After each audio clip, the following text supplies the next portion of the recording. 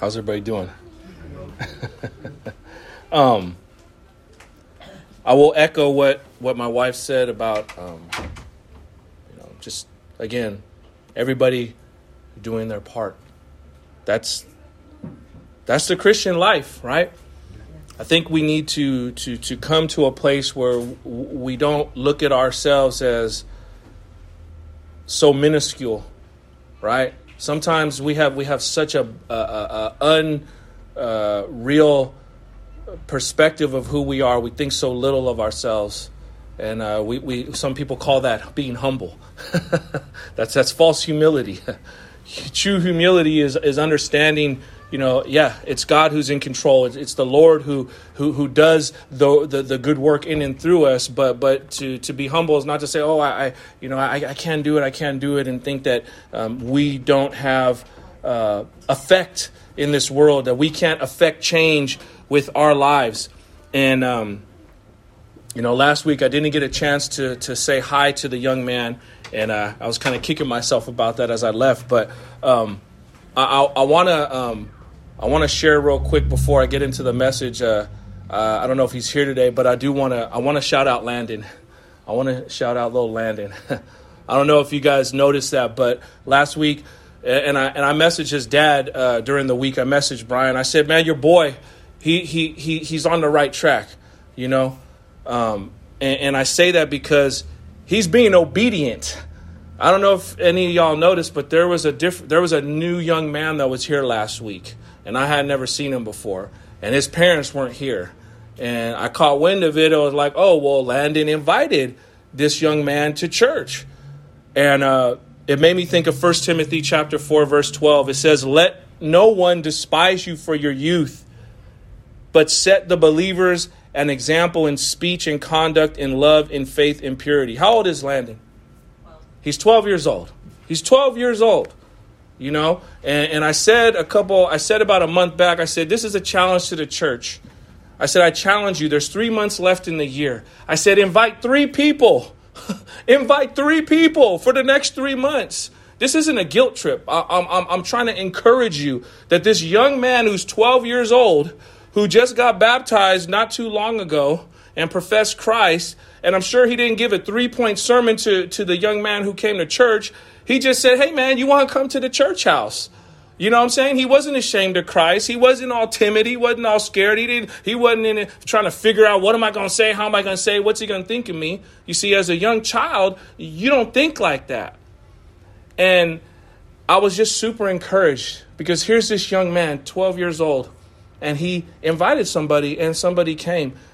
For us older folks, I think that's an encouragement for us to get out of our comfort zone and look in our sphere of influence and see who can you invite to the church house. God bless you for our visitor this morning, And what I'm saying is it's the Lord who brings people, right? It's the Lord who draws people to his house. You're not here by happenstance. You're not here because you just happen to pop in. When we come to the house of the Lord, it's because the Holy Spirit of God, the one and true living God, is drawing you to himself. And we want to be those who are conduits for Jesus Christ. And so in order to do that, we need to step out of our comfort zones, just like Landon, and we got to rub shoulders with people, and we need not be ashamed of the gospel. Amen. He who has an ear, let him hear what the Spirit has to say to the churches.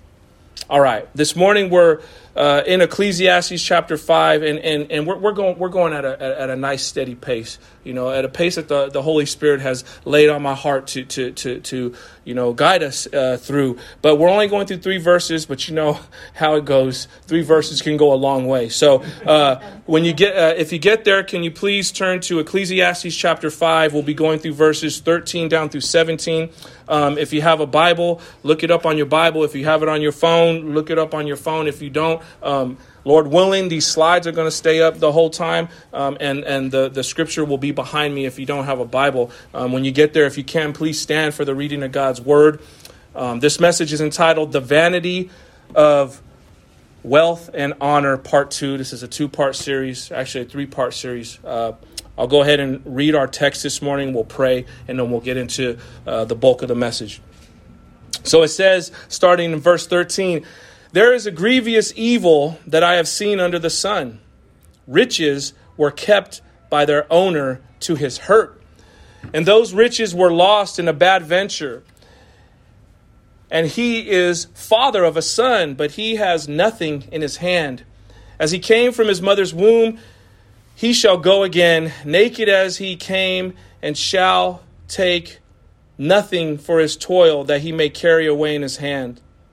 This also is a grievous evil. Just as he came in, so shall he go. And what gain is it there to him who toils for the wind? Moreover, all his days he eats in darkness, in much vexation and sickness and anger. Let's go ahead and pray.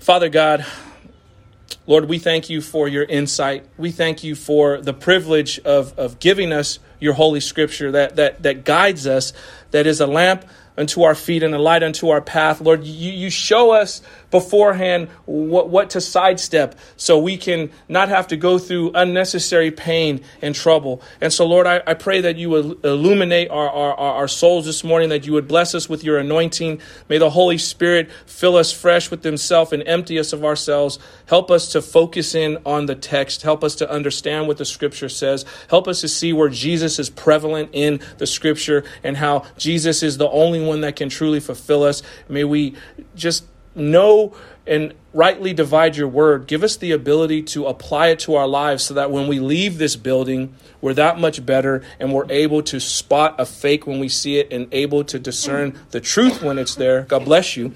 And that we're able to live a life that's pleasing to you. So again, Father, we thank you and we praise you. You receive all honor and glory, the only one who it should be bestowed upon. It's in Jesus Christ's precious name that we pray. Amen.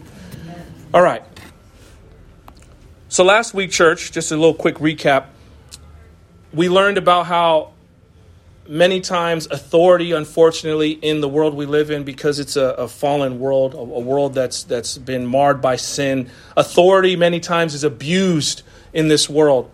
And that we need to be mindful of how we all use the authority that God has granted us. I know that the text specified about bureaucracies and government abuse of authority, but in every sphere of influence, there is authority. And even in your sphere of influence, you may think, well, who am I? What authority do I have? Trust me, everyone in this room has some form of authority, and we need to be mindful of how we use it because God has granted us influence in some capacity. We also were reminded that we are to use our authority to benefit, for the benefit of others, so that people may live in peace. That's the whole reason why God allowed kings to rule and the hierarchy to be the way it was. He put men in power so that the common people could live in peace. That was the whole purpose behind it, not merely to satisfy men and women's selfish desires. When we gratify our flesh and satisfy our selfish desires outside of what the Lord has allotted us, that's when the abuse of authority takes place. Because remember, the rich get rich and the poor get poorer. Ultimately, all in authority must answer to God. The President of the United States, he's got to answer to God. Gavin Newsom's got to answer to God. Pray for Gavin Newsom. Don't talk bad about Gavin Newsom. Pray for him. We wonder why things don't change. And we badmouth this politician and that person and this person and that person. Pray for them. What does the Bible say? Pray for your enemies. Right? That's what the Lord says. He says, don't spite them. He says, if someone slaps you on the cheek, give them the other cheek. Not, oh, I'm going to get back at you. No, I'm going to take out my aggression. No, I'm going to have vengeance. What does the Bible say? Vengeance is mine, saith the Lord. Let the Lord handle the matter. Mark was bringing up in prayer before, the Lord's going to handle everything with Hamas. The Lord's going to handle everything with the Middle East. That's why, when these things come up, I'm like, Lord, he leads me to just pray for these people. Pray for the Palestinians that don't want to be under that regime. Yes, obviously we pray for Israel. We pray for peace in Jerusalem. But many times they just pray about people pray for Israel. It's like, what about all these other people? What about all these Palestinians? Pray for them as well. Because God's desire is that no man perish, but that all come to repentance and find salvation in Christ alone.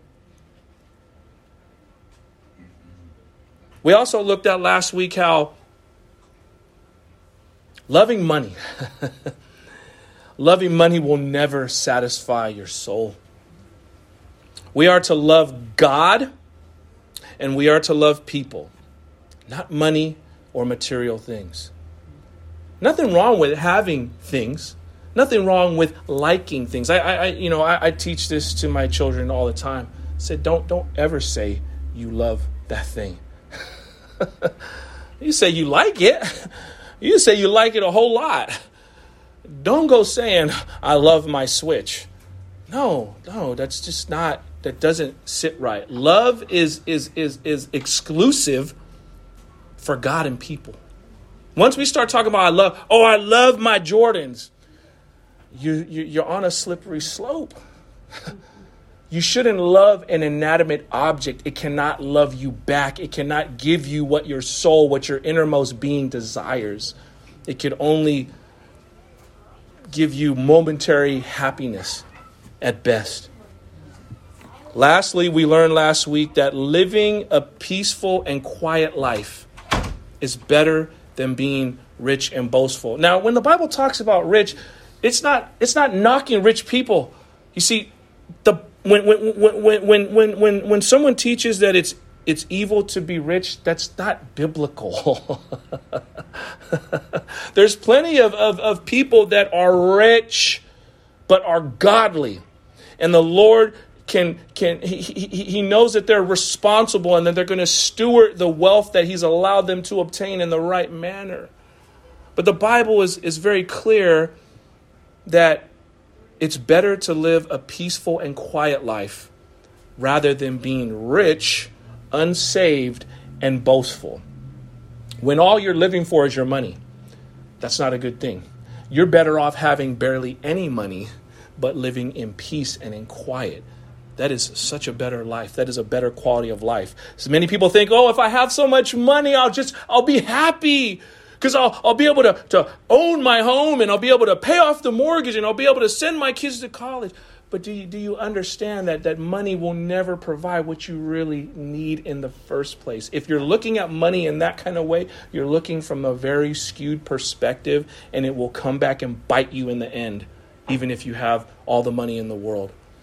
You see, the laborers in Christ sleep soundly with peace, while the unsaved rich man or woman is plagued with many anxieties and they don't sleep well. They're stressed out over their money. They're stressed out if they have enough. They're stressed out of what's going to happen to their investments. They're stressed out on how they're going to obtain it. They're stressed out on how they're going to get more. But a common laborer who's saved sleeps soundly. Have you ever noticed when you work a hard, honest day's work, you sleep good, don't you? You're like, man, I'm tired, man. I need to go to sleep. Bro, you ain't struggling with your sleep when you work a hard, solid day. But when you're getting money in an ill-gotten way, and even though you have it bulging out of your pockets, you don't sleep. Many times, some people, they just take, other substances to keep them going because they cannot sleep. At any rate, we have several main points this morning, and the first one is this. Again, remember, this is part 2 moving forward from what we just touched on last week, so it's going to run congruent with what you heard last week if you were here. Hoarding wealth is self-destructive. That's the first main point. Hoarding wealth is self-destructive. It will destroy you in the end if it goes unchecked. You see, hoarders refuse to face the reality of death. They're running from it. You see, sometimes, even in the church house, death is something that some pastors want to shy away from. They don't want to talk about it because, it's going to make the congregation uncomfortable.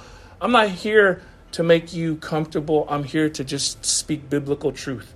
That's it. So The Holy Spirit will comfort you when he needs to comfort you. The Holy Spirit will make you uncomfortable when he needs to make you feel uncomfortable. But hoarders refuse to face the reality of death. This evil harms not only the hoarder, but also the succeeding generation. So when you hoard, it not only affects you, it affects other people. It affects the people underneath you. Remember, we just talked about this at the beginning of this message. Every one of you have authority in your life. You have some form of authority. A visual example of this is, who's ever seen the show Hoarders? Is it A&E, Hoarders? Man, it's actually very sad. It's actually a very sad show that they document people that hoard material goods. Many times, this hoarding happens because of unresolved past hurts, and that these individuals develop over time the habit of hoarding material possessions to cope with pain. That's what's really going on here. Something happened way back when, and they haven't dealt with it. It's a pain, it's a hurt that happened. It could be a number of things that hurt them. But because they haven't dealt with it at the root source, they've developed this unhealthy habit of obtaining stuff and keeping it. And obtaining it and keeping it. And it's a coping mechanism. The hoarder is using these material items as a security blanket to shield them from further hurt. Right? That's how we are as people. Who wants to be hurt in this room? Nobody. Nobody likes pain. So what do? All throughout life, all of us, we're always trying to alleviate pain, keep ourselves from pain. That's what Tylenol is, right? All Tylenol does is block the neurons in your brain and says you don't feel pain. The pain's still there, but you're taking a substance that's showing you, I don't feel it. When my wife had to, give birth to our children, the epidural. What does the epidural do? It blocks the pain so you could give birth. Y'all women that didn't use the epidural, y'all are off the hook. That's some Holy Spirit power to be able to give birth without an epidural. That's crazy. I'm so glad God made me a man, and I will never have to experience giving birth, because he knew I would never be able to do it. That's why I was never made a woman. At any rate, in the scriptures that we're looking at today, this is basically the same thing that's happening, except this specific type of hoarding that the scripture is talking about explicitly has to do with money. People that are money hoarders, they hoard the money. Solomon actually called hoarding money a grievous evil. Completely opposite of how Yahweh would have you use the money that he allows you to obtain. You see, someone who is amassing riches fails to realize that riches left unchecked lead to self-destruction. Like, I'm talking about, you're just trying to amass it and you get immersed in it and you just want more and more and more and more. What is that old Leonardo DiCaprio movie? Wolf on Wall Street or something? What was that? Yeah, that's right there. If you ever seen that movie, that's what happens when the sensational appetite for money goes unchecked. It unravels you. It takes over you. It's like that DC comic character Venom, or Marvel comic character Venom. It overtakes you. It overtakes its host. And then now you become immersed in this desire to hoard money and obtain more and more and more. And that's all you're thinking about 24/7. You're just fixed on, in the streets, what they say. I'm grinding. I got to hustle. I got to get mine. It just becomes overwhelming to where that's all you're thinking about. And you're locked into that lifestyle, that way of thinking. In this case, the self-destruction comes about through hoarding. Hoarding riches is typically a symptom of a warped perspective that we think we can control our circumstances. That's what a hoarder does. They're trying to control their environment. And they think that if I have this and I have this and I have this, that I'm safe and I'm in control and I'm controlling everything around me. That's what the hoarder does. In our text this morning, that's what the hoarder does with wealth.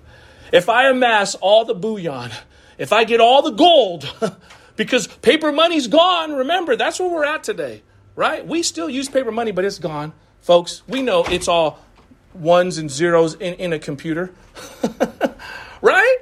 I mean, don't kid yourself. That's where we're at. Everything's done with a little computer chip, debit card, credit card, But if I could have all the gold, I even hear it on KFAX all the time. Invest in this gold IRA. I'm like, bro, I work for a nonprofit. I have a 403B. They don't allow me to do that. So where does that leave me? The Lord always shows me, trust in me. Stop tripping. You think you need gold keeping? Stop it. Stop it. I'm going to take care of you.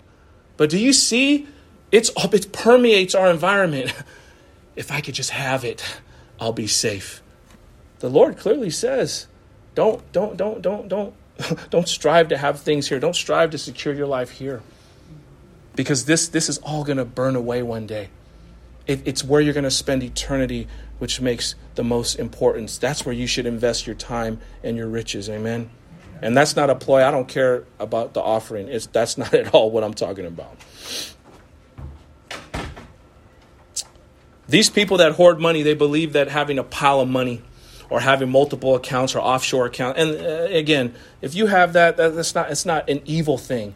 But if you're looking for the offshore account to be your refuge, then yes, it is evil. They think that having all these possessions will make them safe or happy, all the while declining to actually enjoy the wealth right now and do any good with it. They just hoard it. They don't even spend it. They're penny pinching. Now, we should be wise with our money. We should be wise in how we invest it. But penny pinching and not spending any at all and hoarding is a completely different thing. This is why Solomon says hoarding leads to our own hurt. James chapter 5 verse 3 says, your gold and silver have corroded, and their corrosion will be evidence against you and will eat your flesh like fire. You have laid up treasure in the last days. See, there's people that need. That's the reason why the Lord allows you and I to have resources. It's not merely for our own self-indulgence. It's so that we can be a blessing to those around us, so that we can help someone else in need. But again, when we get so locked in that we got to have it and we got to have it, we become one-track minded. We forget about all the other people around us, and all we do is use it for ourselves. I say it many times from this pulpit. If you were able to get up this morning and take a shower, whether a warm or cold shower, you're rich. If you had a towel to dry yourself off, you're rich. If you had soap to clean your body so you washed off the dirt from yesterday, you're rich. If you had clean socks and clean underwear to put on and clean clothes, you're rich. Do you understand that the majority of the world lives off less than $1 a day? And we're over here talking about, I got it hard. Now, granted, I know that we all have different circumstances. I'm not trying to make light of whatever you're in, whatever situation or circumstance you're in. But we need to look at the overarching theme. Many times we're just not grateful for what we have. We overlook the minuscule, minute things that are major blessings, that are major miracles in our lives. I always talk about it too. You could have an aneurysm sitting in this chair right now. The fact that your brain is working fine, the fact that you can breathe, the fact that you can cognitively think, the fact that your organs, your liver, your pancreas, and all those intricate things inside you tightly woven together are working fine right now is a miracle, and it's a great miracle. It's nothing ever to balk at or scoff at. We should be so grateful for that. When you eat food, you should be so grateful and praise God for the taste buds that are bursting with flavor. Do you thank God when you're eating a good meal? I find myself saying, thank you, Lord. This is such a good meal. Because it's a miracle to be able to enjoy that. Many people can't enjoy a good meal. Even these wealthy, rich folks, they don't enjoy a good meal. There's bitterness within. There's no peace. There's no tranquility. They got all this money. I'm saying those that are like that. There are rich people that do enjoy their meal, but many don't. We need to take inventory and look at all the things we have to be grateful for. Amen. The second main point is this. Naked we came into this world, and naked we will leave. No one takes money with them when they die. Why do so many people slave over material possessions only to leave them behind when they die? Solomon points out a profound truth that many people forget during the course of their lives. And that is this. The truth is, you can't take it with you when you die. I mean, so many people work so hard, don't spend time with family. I get it. Got bills to pay. I understand that. But there's a difference between you got bills to pay and you're obsessing over your work to where you don't spend time with people. You're just immersed in your job. You're immersed in your profession. You spend no time with anybody. And it's for what? Because you can't take it with you when you die. You see, the only thing you and I will take into eternity with us is our relationship with Jesus Christ or our lack of one. That's the only thing you're taking into eternity. You either got a relationship with Christ. I didn't say you got to be perfect, but you got to have a relationship. You got to say, I am a wretched sinner. I need forgiveness. There ain't nobody else that can save my soul. But Jesus Christ, Yeshua HaMashiach, he's the only one that can save my soul. And I commit my life to you. It's either that or you dig your heels in and say, I'll take my chances and I'll go it alone, or I'll try some other false god. You take your pick. That's all you're taking. That's all I'm taking into eternity with me. All the shoes I have, all the clothes I have, all the beats I've made, none of that's coming with me to heaven. Unfortunately, some of that stuff's probably going to burn up. But the reality is my relationship with Jesus Christ, that is the most important thing. And until we come to that place, our perspective is always going to be skewed. We're always going to have the wrong perspective on the overarching theme of life because we're not putting Christ where he needs to be, where he deserves to be, sitting on the throne of our hearts. You see, death is a sober reminder to all of what truly is important in this life and the life to come. Our relationship with Father God through his Son, Jesus Christ, and our relationships with the people who he's entrusted us to have influence with are of the utmost importance. Your sphere of influence. The people you get along with, the people you don't get along with, that's what's important. Because he's placed you strategically where you're at so you can be used to reflect the light of Jesus Christ to those around you. It's not your responsibility, and you don't have the power or the authority to make somebody get saved, but you do have the responsibility and you do have the authority to share the truth in love to them so that they know. So that it don't come to a place where, bro, I've known you for like 35 years, homie, and you've never told me nothing about Jesus. You've never shared your faith. You should be the type of Christian where it's like, it ain't no question. Everybody who sees you knows that you are saved. Now, I'm not saying run around and go hitting people over the head with the Bible and you know, nobody likes to know it all. So I'm not saying go quoting verses to irritate people. If you're not led by the Holy Spirit, you're going to be an irritant to people. There's a difference between people who are upset because you're holy and living a righteous life, and a difference between people annoyed with you because you're just bothersome. Nobody likes a bothersome Christian, you know. So be led by the Holy Spirit, but we should be those that are sharing it in love. And in many times, it may not even be in your words. It's just the way you carry yourself, the way you interact with people, what you actually do, right? Nobody cares how much you know until they know how much you care, right? We've heard that saying before. So there should be that fragrance. There should be that kind of aroma with us in our walk with Christ that we're pleasant around people. And that should be important to us because it's important to God. You see, when you have revelation of why Christ came to earth, then you will understand why relationships with people are so important. Think about it. Jesus Christ came to this earth to pay for the sins of the world. He paid a debt we could never repay. I'm a wretched sinner. Even today, I'm a saint, but I'm still a wretched sinner. Like, I can't die for your sins. My blood is dirty. My blood is tainted. My blood is warped. I have no saving grace in the blood in my body. Jesus Christ came 100% God, clothed in humanity. He's the only one who never sinned. He was the perfect sinless sacrifice. And this is foolishness to those who are perishing. They think it's foolish. What in the world? The God who created all the universe came to earth as a baby, grew up as a man, and died on a crucifix and rose from the dead? That sounds like a fairy tale. But it's foolishness to those who are perishing. But he didn't come to just die. He didn't come to die for a financial debt. He came to die and pay a debt that was a spiritual one. So since Father God sees people as extremely valuable enough to give his one and only son to die a horrible death, a death that no one else would ever be able to die. I mean, being flogged, having a crown of thorns on his head, being mocked, being scourged, being spit upon. You know, I was listening to the Audible Bible last night and I was listening to Luke, and it was talking about the account of what happened to Jesus. And I started to get very sad in my spirit. You know, it's like sometimes we hear it so much that we don't think, or we know it. We're like, I know Jesus went to the cross and died. You see him on a crucifix, or you see crosses everywhere, and you don't really think nothing of it. Oh, I've been walking with the Lord. But it really hit me last night, and I was weeping in my spirit because I just was thinking like, man, like that happened to him. He felt that. When they pulled his beard, he felt that. When they flogged him, they felt that. When they scourged him, and you know, with the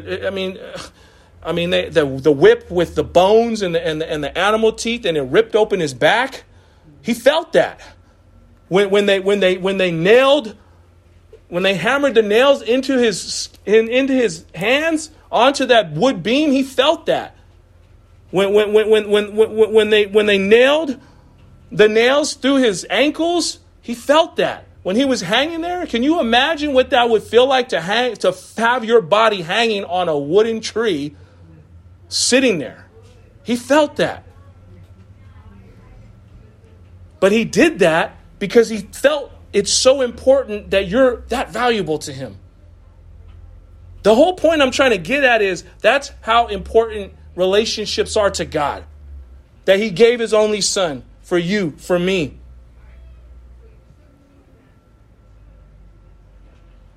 Since he sees it as so valuable and important, we would be wise to see people the same way. In your sphere of influence, in my sphere of influence, we should find it important to value people and the relationships we have with them. Amen. The Bible says that when the final temple is built before the end of the world, it is only going to be a shadow of what will be in heaven. Why is that? Because here on earth, at best, physical things are only a representation of spiritual things that will last forever. So since we enter this world with nothing, we will leave it with nothing. It is best that we spend our time affecting change by how we serve people in the Lord.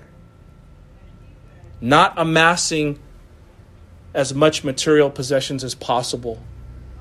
I personally have a relative that passed a couple years back, and he owned much land. He owned a lot of land. He was wealthy. But at the end of his life, he would have given it all up to spend more time with his family. I mean, he had a lot of land. He owned land in Hawaii. He owned land here in California. But at the end of his life, he would have gave that all up to spend more time with his loved ones. And people be like, I'll do anything to have land in Hawaii. Really? Because he didn't think that way before he died. He wished he would have spent more time with those he loved. Proverbs chapter 28 verse 4 says, do not toil to acquire wealth. Be discerning enough to desist. Basically meaning have enough wisdom, know when to quit. Have enough sense to know I need to stop. I need to stop spending so much time trying to accumulate and acquire so much money. If you have food in your belly, if you have clothes on your back, if you have a roof over your head, may not be the place you want to live, maybe an apartment, maybe a shelter, maybe a roommate somewhere, you're rich. But again, perspective. Ask the Holy Spirit to change your perspective to see things as they really are. And then you'll truly have peace. All right, the third main point is this. The one who refuses to give up their idol of riches will live a life spiritually blind, sick, and full of anger. Verse 17 points out the lifestyle of the person who refuses to make serving God their number one priority, but instead makes money their God. Verse 17 says, moreover, all his days he eats in darkness, in much vexation and sickness and in anger. This is something that no one in their right mind is looking forward to. Eating in darkness with much vexation, and having sickness overwhelm you and being angry all the time. Nobody looks forward to that. Nobody wakes up and says, I want to be like that. I just want to be I just want to be mad. I just want to be in darkness. I want to be sick in my soul. Nobody wakes up like that. But the intoxication and temptation to become rich for some blinds them from the truth. You see, we are called to pursue the things of God that will give us true everlasting peace, joy, love, and happiness, not earthly riches that will eventually rot away. Matthew chapter 6, verse 19 through 20 tells us, do not lay up for yourselves treasures on earth where moth and rust destroy and where thieves break in and steal. But lay up for yourselves treasures in heaven where neither moth nor rust destroys and where thieves do not break in and steal. But you see, this life is filled with all kind of spiritual booby traps of deception, ready to tempt and deceive you and I. There are so many distractions in this life. We must daily remain in close fellowship with Jesus Christ so that we can overcome the distractions of this life through his might. The Bible is clear. Sin is crouching at your door, and its desire is to destroy you. Make no mistake about it. But you must overcome it. That's an individual thing. Sin is crouching at your door right now, and its desire is to overtake you. Are you going to let it overtake you, or are you going to fight back in the spirit? That is the question here this morning. Left unchecked, the love of money will destroy a person's soul. May that not be said of us today. All right, let's go ahead and look a little bit more in depth at these verses. So I'm going back to verse 13. It says, there's a grievous evil that I've seen under the sun. Riches were kept by the owner to his hurt. Okay, again, Solomon starts off by talking about and telling us that this is a severe, grievous evil. So first off, we need to identify what grievous actually means. The definition of grievous means of something bad, very severe, or very serious. Then we need to understand the biblical definition of what evil is. Evil is what is opposed to God. It is the opposite of God. It is contrary to God. Evil does not exist as a separate entity except in its relationship to God, good or bad. So because God is real, evil exists. People say, well, if God's so good, how come all these evil things happen in the world? Blah, blah, blah, blah. I've heard it a million times. Bad, evil things happen because we're fallen creatures and people don't want to repent and people are full of sin and people allow demonic activity to influence their lives. And so all kind of bad stuff happens. But evil does not exist outside of God existing. Remember, God is the creator of all things. Evil is a created thing. Evil is the reaction to being prideful towards God and saying, I will not humble myself. I will not bend a knee. I will not submit to the authority. I will do my own thing. I will be my own God. That's where you get evil. Understand that, and then you have a better understanding of, okay, now I get why so much treachery. And, nobody picks up a gun in their own right mind and goes and shoots up a school or shoots up a supermarket because they're all good. No, bro. You're being influenced by evil demonic activity that led you to pick up the gun and shoot because you're not full of the Holy Spirit, because you're letting demonic spirits influence you. That is the truth, whether you believe it or not. That's what the Bible says. Nobody in their right mind goes and rapes a little 6-month-old little baby. It is crazy. Do you understand why we need the Holy Spirit? Do you understand why you need salvation? So you can walk upright in a perverse world? This is a perverse world we live in. This is a demonic, sick world we live in because of it's marred by sin. And in order to walk unscathed in this sickened world, you need the Holy Spirit. You really do. I really do. If I don't have the Holy Spirit every single day, if I don't ask the Holy Spirit, please empty me of myself and fill me fresh with your presence today, throughout the day, asking him, I'm a goner. I'm not going to be good to my wife. I'm not going to be good to my kids. I'm not going to be good on my job. And if you think you're going to, you're already deceived. You're already caught up in the deception to think that you can be good apart from God. No, you can't. And it takes a humbling. But there's liberty in that because he gives you all that you need. He's like, man, I will give you all of myself.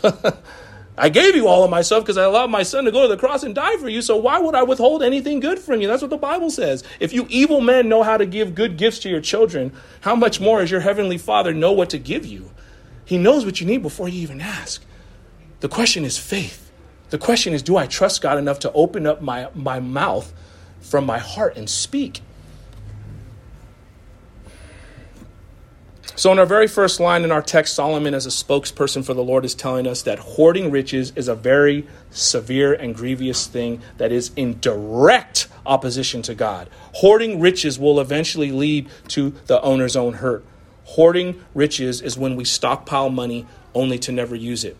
By continuing to amass it, we deceive ourselves into thinking we are secure, yet we don't have the courage enough to enjoy it because we've become miserly with it.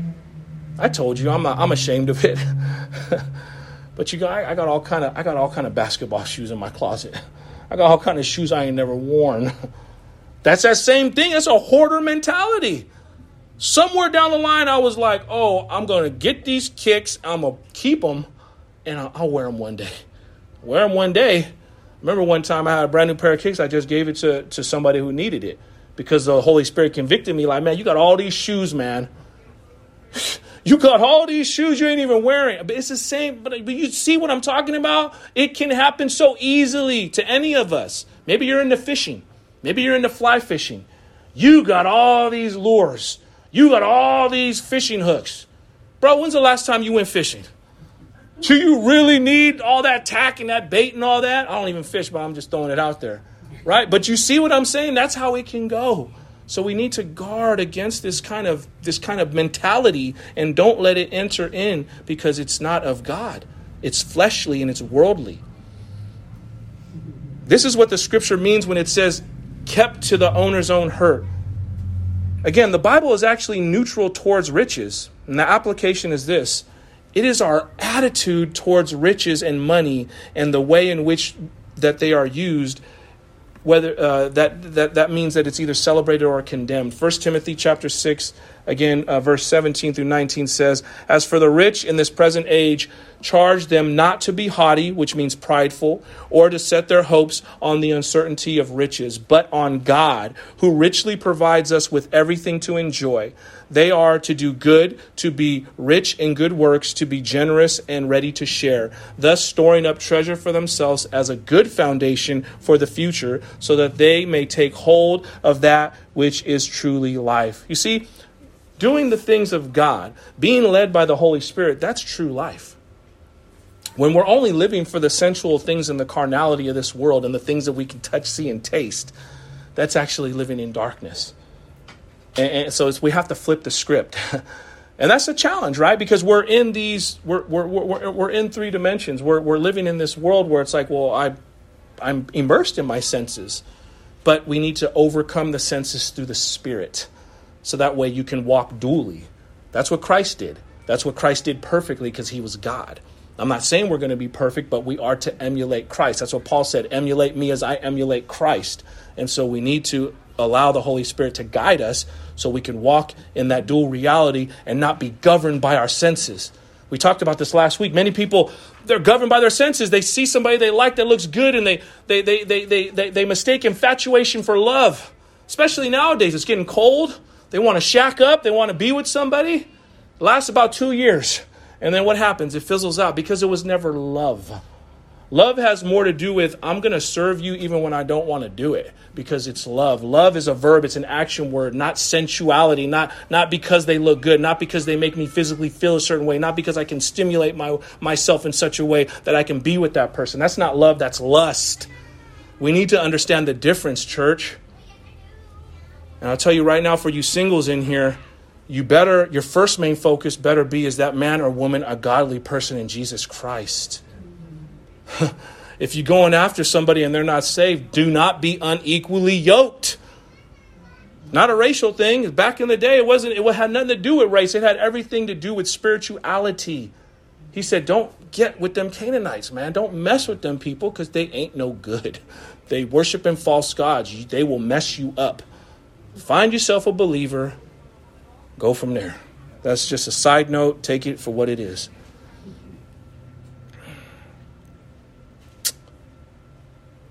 You see, the Bible actually instructs us with the wealth that we receive to actually enjoy it. Enjoy. Whatever your lot is in life. You got 5,000, 500, 50. Enjoy it. Enjoy it. But we're also instructed to do good with it by sharing and helping others. This is the exact opposite of hoarding. By doing so, you are making an eternal investment, laying up treasures for yourself in heaven. We must remember we were created as eternal beings, and we need an eternal source to fulfill and sustain us. That source is Father God. That's Yahweh through his anointed son, Jesus the Messiah. That he's the only one who can fulfill you. He's the only one who can fulfill you. Your wife can't fulfill you. Your children can't fulfill you. Your great-great-grandchildren can't fulfill you. Your job can't fulfill you. This church can't fulfill you. Reading 5 chapters a day in the Bible can't fulfill you. I'm talking about legalism and thinking that it's all about a regiment. It's just Christ. It's just Father God. It's just having a personal communion and a personal relationship with him. Yes, do things come with it? Yes, you'll develop certain habits and all that. But it's not about that. That's what the Pharisees were about. Oh, we wash our hands like this. We wash our hands till they're raw. We can't eat anything. Nothing defiled can come into me. What does Jesus say? It's what comes out of a man that defiles him, not what you put in. You want to eat sushi, eat sushi. But it's what comes out of us that defiles us. When the innermost workings of our being are not right, that is what defiles you and I, not what we put in. You do need to be wise about what you eat. I'm not saying go eat a whole dozen of whatever, Krispy Kremes, and then wonder why you got diabetes. I'm not saying do that. Be wise about it. But it's not what you put in that defiles you. It's our innermost being. If it's not right with God, that's what defiles us. An example is this. Have you ever tried to complete a puzzle with different puzzle pieces from a different puzzle? Of course not.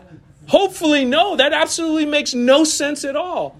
Because every puzzle piece is specific to its own puzzle. Well, Jesus Christ is the missing puzzle piece to humanity. You can try and fit every other piece in the place where Jesus is supposed to sit on the throne of your heart, but none of them will ever fit. Because he's the only one that can fit perfectly like a hand in a glove. Once you sustain that relationship with Christ by humbling yourself and asking for forgiveness and asking him to be the Savior and the Lord of your life, then your life begins to make sense. I didn't say it's going to look perfect. I didn't say it's not going to be painful. I didn't say it's not going to be, my circumstances didn't change. I'm not selling you a bag of goods. I'm not saying your circumstances are going to change. What I'm saying is your eternal soul and your perspective on life will drastically change. And you'll begin to see life for what it really is. You may still be broke. You still may be in debt. You still may have a dysfunctional family. But you're saved. Amen. But you can love them. But you can show them Christ. But you could deal graciously with the creditors. You don't have to stress off it because you know your heavenly daddy's going to take care of it at some point. You just need to be honorable to him and obey him, and he's going to work it all out. That's much better than not having Christ. What do you have to rely on if you don't have Jesus? You go mad. I'll go mad if I didn't have Christ.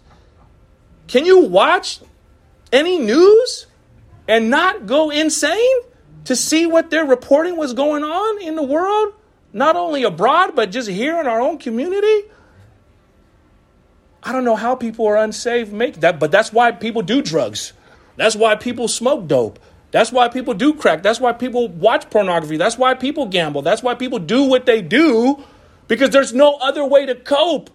They're coping with the fact that they're living in insanity and they don't know how to get out. But who has the answer? We do, church. We do. You got the answer, man. That's why you got to go and touch somebody. You got to go and tell somebody.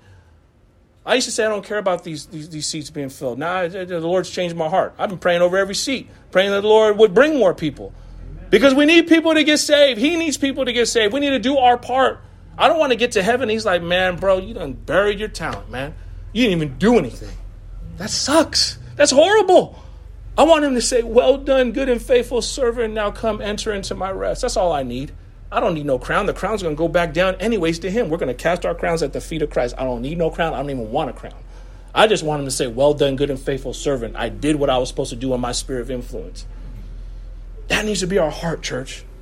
Because there's so many people that are dying by the minute out here. And they need a way of escape and they don't know. But Christ is that way. Psalm 107 verse 8 and 9 says, let them thank the Lord for his steadfast love, for his wondrous works to the children of men. For he satisfies the longing soul, and the hungry soul he fills with good things. Oh man, how that warms me up. You see that he says the hungry soul he fills with good things. The good things are him. The good things are love, peace, joy, happiness, contentment. The desire to want to serve, the desire to want to be a blessing, the desire to want to have intimate fellowship with him that can never be hindered by any demon or human. Anything could never take away that. Those are the things that he fills you with that are good. That goes back to living a peaceable, quiet life. You know, I like the 49ers. They're cool, but they don't fulfill me. Brock Purdy don't fulfill me. By the way, he's a Christian from what I hear. That's cool. Praise God. Hope he does his thing. But he don't satisfy the longing of my soul. Neither does Kyle Shanahan. They don't satisfy the longing of my soul. I'll watch the game. But it's Christ. He fills the deeper, innermost part of my being. He sustains me. He gives me purpose. And he gives me peace. Amen? All right. Verse 14, and those riches were lost in a bad venture. And he is a father of a son, but he has nothing in his hand. This continues to show us the foolishness of holding on to wealth in an ungenerous way. You see, wealth can disappear suddenly through misfortune. An example of this is, you remember the Great Recession of 2007? It started in December of 2007 and it ended in June of 2009. It was the longest recession in the United States since World War II. Riches were suddenly and catastrophically lost when, whether it was a foolish venture, gambling, a misguided investment, and all of a sudden the circumstances went chaotic. You see, and out here in Silicon Valley, people were buying property like hotcakes. Buying. I mean, I had homies, I had friends that were like, they were youngsters buying property. Like, bro, you balling like that? It's like, dang, okay. I guess you got it like that. And then out of nowhere, the bottom just fell out. Ultimately, Solomon pointed out that we lose all wealth in death. Just look at history. Some people truly believe that they can literally take earthly riches with them when they die. Solomon knew that despite the burial wishes and customs of the pharaohs, no one can take their wealth with them after death. This is a fact. King Tut, he was encased in more than $3 million worth of gold, with over 700 different relics that were placed with him to go with him into the afterlife. Some still believe that they will be able to take their wealth with them when they die. You see, he's been gone for I don't know how many thousands of years, but all that stuff is still there. It didn't go with him. And I'm not making fun of him. I'm just saying the child king thought that, man, I'm going to have all this gold. I got all this stuff. And it's all going to go with me. Homie, your soul went to where it went, and all that stuff is still here. It didn't translate. It didn't go nowhere.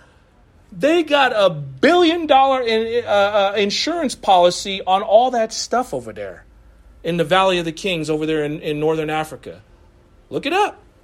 It's all still there. The application is this. Every possession we have is or will eventually pass through our hands.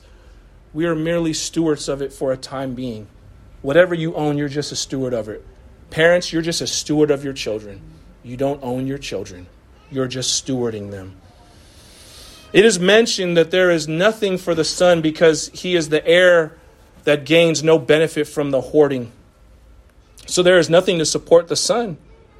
During a word study, you'll learn that the word translated support is yad, which literally means hand and expresses power and guidance. So it seems that this may be saying that the missing support from the father is guidance in showing the son how to be a good steward. See, because the father was a hoarder and he was so stuck on money, he didn't teach his son right. So the son couldn't learn right because the father didn't teach him. The father was stuck doing what he was doing and wasn't in alignment with the truth. And so the son suffers. You see, hoarding is the opposite of stewardship.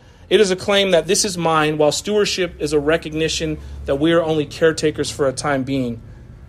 It makes sense that someone who claims this is mine would pay no attention to mentoring their heir, because all they care about is themselves. They don't care about who's coming after them. A good leader is somebody who's going to prepare those who are coming after them. A good parent is someone who's going to prepare their children coming up after them, not someone who's merely just looking for their own interests. Mentoring an heir requires admitting that I won't always have my possessions and I'm going to have to pass it off to you. All right, the next verse, verse 15, it says, as he came from his mother's womb, he shall go again naked as he came, and shall take nothing for his toil that he may carry away in his hand. This verse speaks of the true perspective of material possessions and the futility of hoarding. We all came naked into this world from the womb, right? Nobody came. That's why they say birthday suit, right? I mean, a birthday suit. You were naked, man. And you're going to leave here naked with nothing in your hands. Naked shall you leave. Job chapter 1 verse 21 says, and he said, naked I came from my mother's womb, and naked shall I return. The Lord gave, and the Lord has taken away. Blessed be the name of the Lord. That needs to be our attitude, church, in whatever goes on. That's been I'm getting over a cold right now. And, my wife's like, man, men, when they get sick, they're going through it. It's like the worst thing ever. But I was finding myself in the middle of the week. I'm like, man, praise you, Lord. Not for me being sick, but praise you because you're God. Praise you because I know you're going to get me through this. Praise you because you've been good to me all before. Whenever you're down and out, you need to think back. You need to look back on those remembrance stones in your walk with Christ and remember all the good he has done and praise him regardless. Amen. That's what we should be doing. 1 Timothy chapter 6, verse 6 and 7 says, but godliness with contentment is great gain, for we brought nothing into this world and we cannot take anything out of it. It's very important to point out that, one, the father tries to guard his hoarding riches. He can't take it with him. The second thing to point out is the son comes into the world with nothing and is not helped by the bad investment of his father. Both experience the same fate. Neither gain benefit from the wealth, and both will leave it behind. You see, so it was like a double whammy. They both got mixed up in this, and it was because the father was not being wise with what he was spending his time with. The application is this. The bottom line is our sin affects other people. How we live affects others. You see, me and you, church, we don't live in a vacuum. The choices we make daily affect those around us, from how we drive to our example in the scripture today of how the father invested poorly, not having the means to support his son. How we live affects other people. Even secret sins. And I'll use this, like watching pornography. Some will say, I'm not hurting anybody. It's just my personal thing that I do. But do you see, people fail to realize that exposing themselves to such vile material desensitizes them to how they see men and women. So everything we do, even what we do in private, it affects other people for either negative or for good. So if you're doing good in private, that's affecting other people. You should have an aura about you. When you step in the room, there is the presence of the Lord with you and the room lights up. I talked about this before. I talked about how, I've been on my job and, somebody's cussing around me and they're like, oh, I'm sorry. I said, I'm not tripping. Why are you sorry? Because the Holy Spirit presence in me is convicting that person. I didn't say stop cussing. They just knew. That's how it should be with us, church. There should be an aroma about you in a positive way that comes upon whatever environment you come in because you're walking with the Holy Spirit. You're bringing Christ with you. Amen. Romans chapter 14, verse 12 through 13 says, so then each of us will give an account of himself to God. Therefore, let us not pass judgment on one another any longer, but rather decide never to put a stumbling block or hindrance in the way of a brother.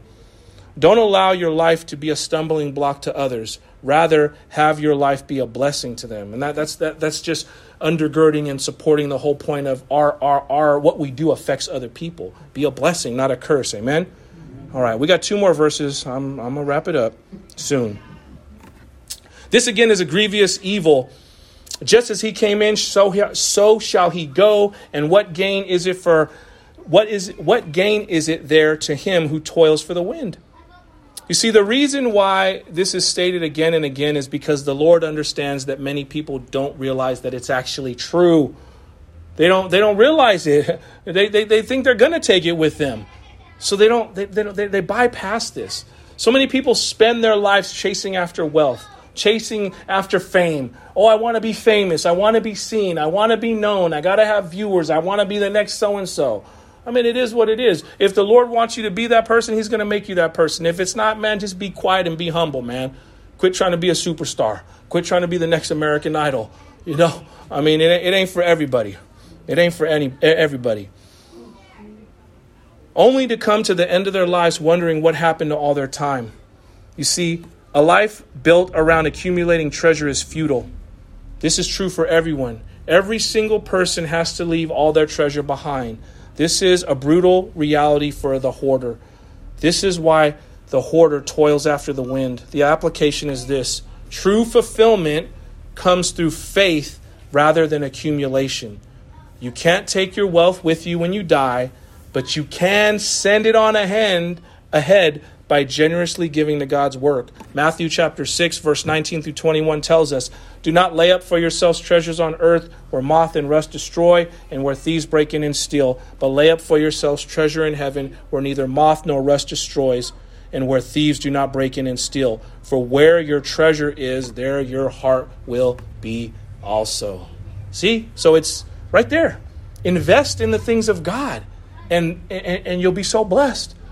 You'll store up treasures for yourself in heaven, which is really important. This is what it's all about, is to be a Christian. Don't let the things of this world distract you from the things of Jesus Christ. Have you ever, this is an example, have you ever read the book Pilgrim's Progress? Then you can visualize this illustration. Christian has to travel his way through various circumstances to his destination, the celestial city where he will find redemption. We're on a journey through this life, church. Whether you understand it or not, whether you believe it or not, your life is a journey. And just like Christian, there are many pitfalls and booby traps set up by the enemy of our soul, Satan. The pitfalls and temptations we must sidestep are found in 1 John chapter 2, verse 16. And it says, for all this is in the world, the desires of the flesh, the desires of the eyes, and the pride of life. This is not from the Father, but it is from the world. The other side of this is the very next verse. We are told what we are to focus our attention on to live a successful life here on earth. 1 John chapter 2, verse 17 tells us, and the world is passing away along with its desires, but whoever does the will of God abides forever. See? So it's doing the will of God. It's what did Jesus say? He said, pray like this: Thou, Father, that art in heaven, hallowed be thy name. Thy kingdom come, thy will be done. Do we pray like that? I'm not saying verbatim, but are we praying, Lord, let your will be done in this venture? I have this idea, I have this desire, but let your will be done. Oh, I want to do X, Y, and Z this weekend. I want to go here and do this and that, but let your will be done. Or are we just bent on what I want? You see, if you allow your heart to be moved to where you're asking for the Lord's will to be done, you're never going to be out of place. You're always going to be in the right place at every circumstance all throughout your life, because you're going by the Lord's will and not your own.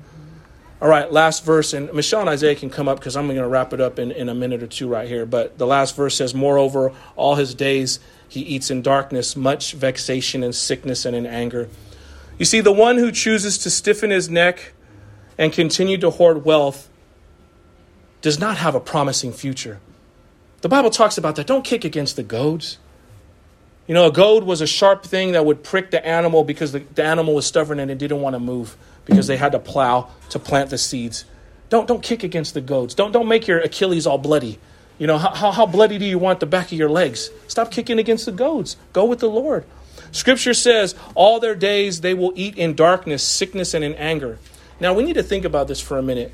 These individuals are very wealthy. They got buku bucks. So I'm sure that the lights are on. So we're not talking about physical light. And they have no problem paying bills because, again, they got much money. And even if they were sick, they can afford the best health care that money can buy. They go to Stanford to get dealt with. But you see, the eyes of their hearts are blinded by the sin of greed. So because of that blindness, they will eat in darkness, spiritual darkness. Their souls are darkened. The eyes of their hearts do not see clearly. They do not understand the true things of God. They are living in sensuality. They do not see clearly the things of God. Hoarding wealth leads to spiritual blindness, leading to eating in darkness, which leads to vexation, which leads to sickness, both spiritually and physically, which leads to anger. John chapter 8, verse 12 tells us, again, Jesus spoke to them saying, I am the light of the world. Whoever follows me will not walk in darkness, but will have the light of life. The application is this, church. Spiritual blindness is due to a hard heart. In order to be able to truly walk in the light and be freed from spiritual blindness, we must recognize Jesus Christ in our hearts and begin to live a life of obedience to him. When we do this, we will see clearly the matters of life and be able to choose wisely. Amen? Let's pray. Father God, that's the cry of our hearts, that we would just know you, that we would just be at peace with you, that you would look upon us and smile upon us. Lord, may you bless us and keep us. Lord, may your face shine upon us. Father, may you be gracious to us. May you lift us up with your countenance. And Father God, may you give us your peace. It's in Jesus Christ's name that I pray. Amen.